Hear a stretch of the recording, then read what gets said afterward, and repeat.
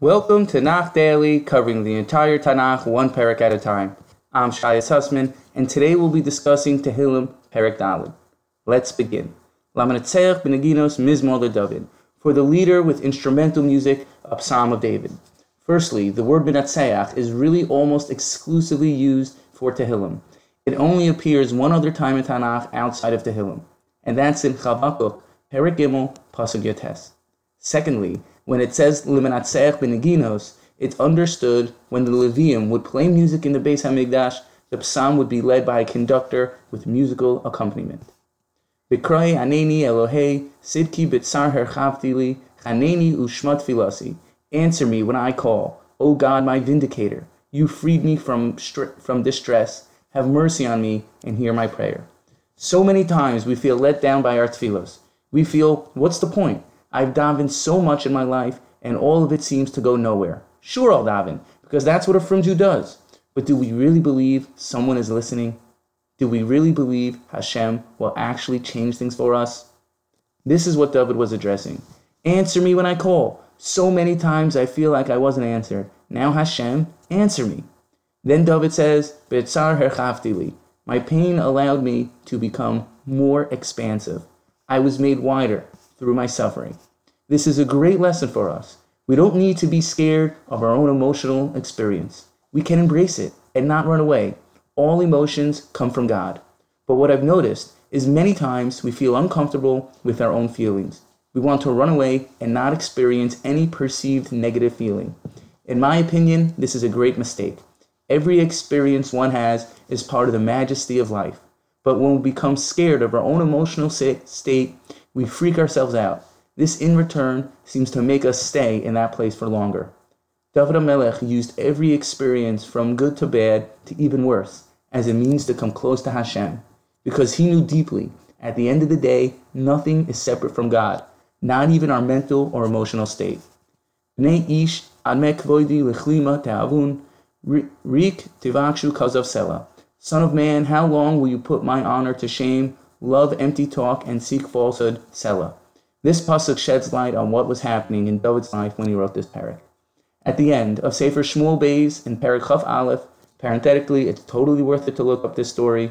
There's a lesser-known story that happens with David. There's a famine in Eretz Yisrael that lasted for 3 years. David asked Hashem about what's the deal with the famine. Hashem told David the reason for the famine was because there's still a judgment in heaven for what Shaul had done to the Givonim. So what happened with Shaul and the Givonim? When Shaul had killed all the Kohanim in the city of Nov, he inadvertently caused harm to the Givonim. The Givonim were the wood choppers and water carriers. They would provide the water and wood for the Kohanim to use in order for them to perform their avodah. Now that the Kohanim were dead, the Givonim were out of business, which brings us to our Tehillim. How long will you try and shame me? Is on David's detractors who insisted the reason for the famine was because of what he did with Bathsheba and nothing to do with Shaul. Udu'u ki hifla Adonai chasilo Adonai yishma b'kroi elav. Now that God has selected the pious one for himself, God hears when I call. Back to what we originally stated, that David felt in the moment his tefillos weren't being answered. Now he states emphatically, God is listening. The Likutei Moharan explains, we need to have great emunah that God tilts his ears to listen to every single word that comes out of our mouths. God is sitting and listening with all his attention to every single person who calls out to him in prayer. Not only that, but God delights in our tefillas, even the tefillah of the lowest Jew. Rigzu v'al tachto, amru b'levavchem, al mishkavchem d'vnu selah. So tremble and sin no more. Ponder it in your bed and sigh. Zivchu zivchei tzedek uvitchu el Adonai. Offer sacrifices in righteousness and trust in the Lord. You see, once a person realizes Hashem listens and answers your tefillas, that person will feel inclined and motivated to pray more. That's why David says, sit on your bed and think about it. Then you'll feel inclined out of gratitude to give back to Hashem by bringing korbanos. Rabim omrim mi yirenu tov nasa aleinu or panecha Adonai. Many say the good days are gone. Bestow your favor on us, God.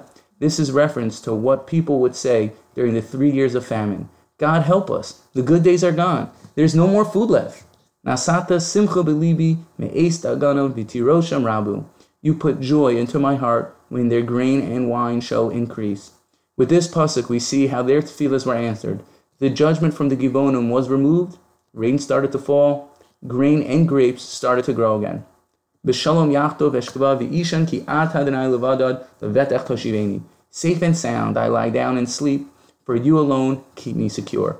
Now again we see, like we've already seen in the previous kapitel, David's able to sleep well at night, stress-free, by understanding no external or internal event that occurs in life is separate from Hashem.